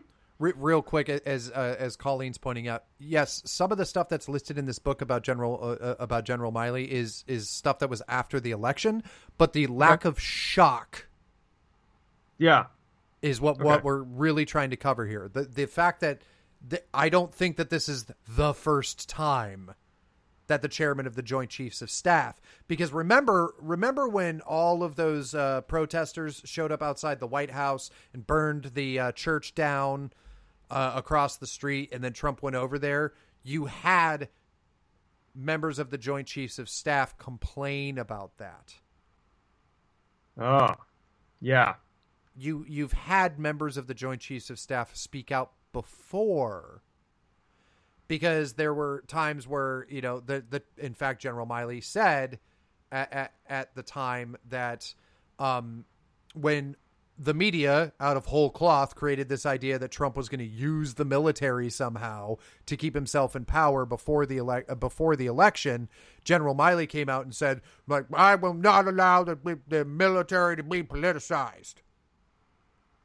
So this guy was in the pocket of the media, of the Democrats, constantly pushing their narratives. So we know that for a fact.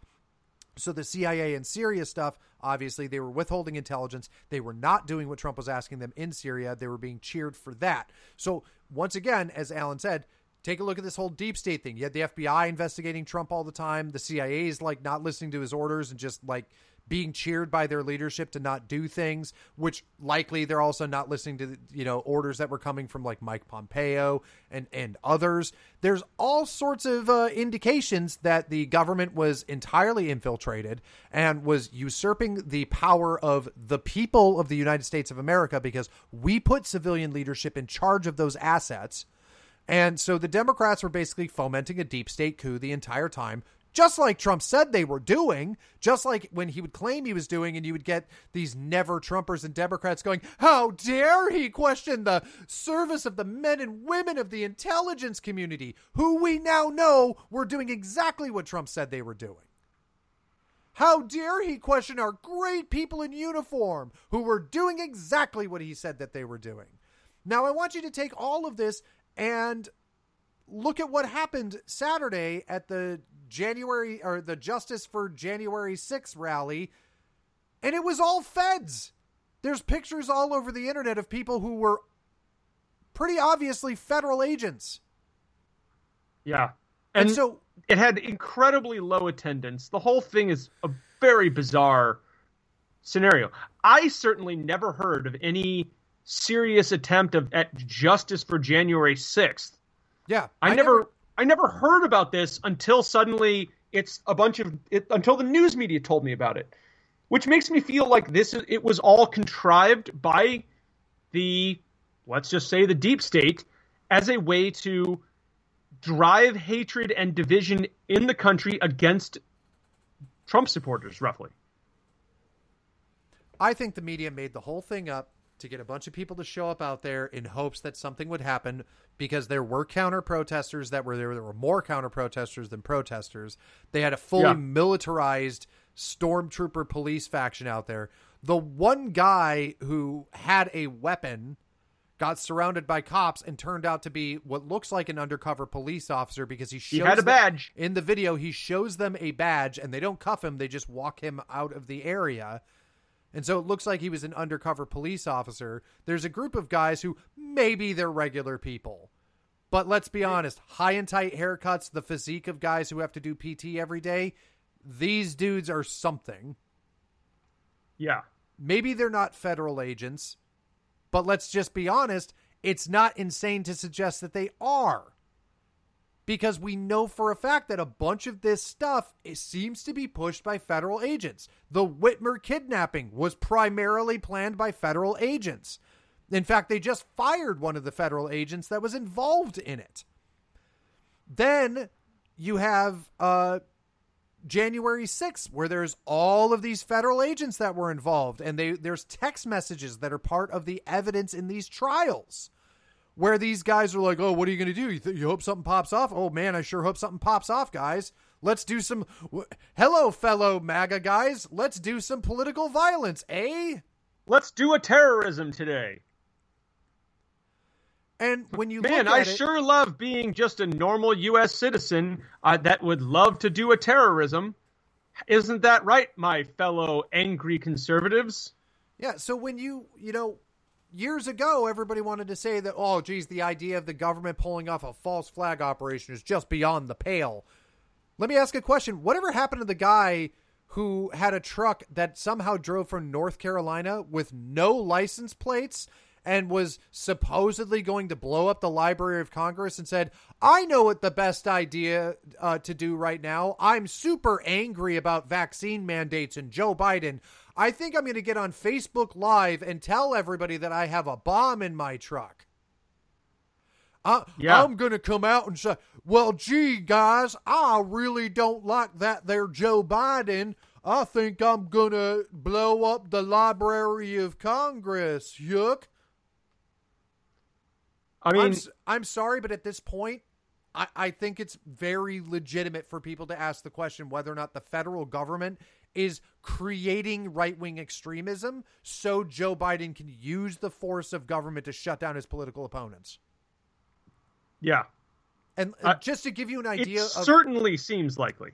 It seems that's kind of the only real option anymore. And this was a tweet that came out from a Daily Wire article. I'm just going to read it real quick here. But prosecutors argued that a January 6th defendant was a danger because he was a stay-at-home dad and a flight risk because he was a military veteran. Another was held for 7 months without indictment, where he was placed in solitary confinement and beaten. Yeah.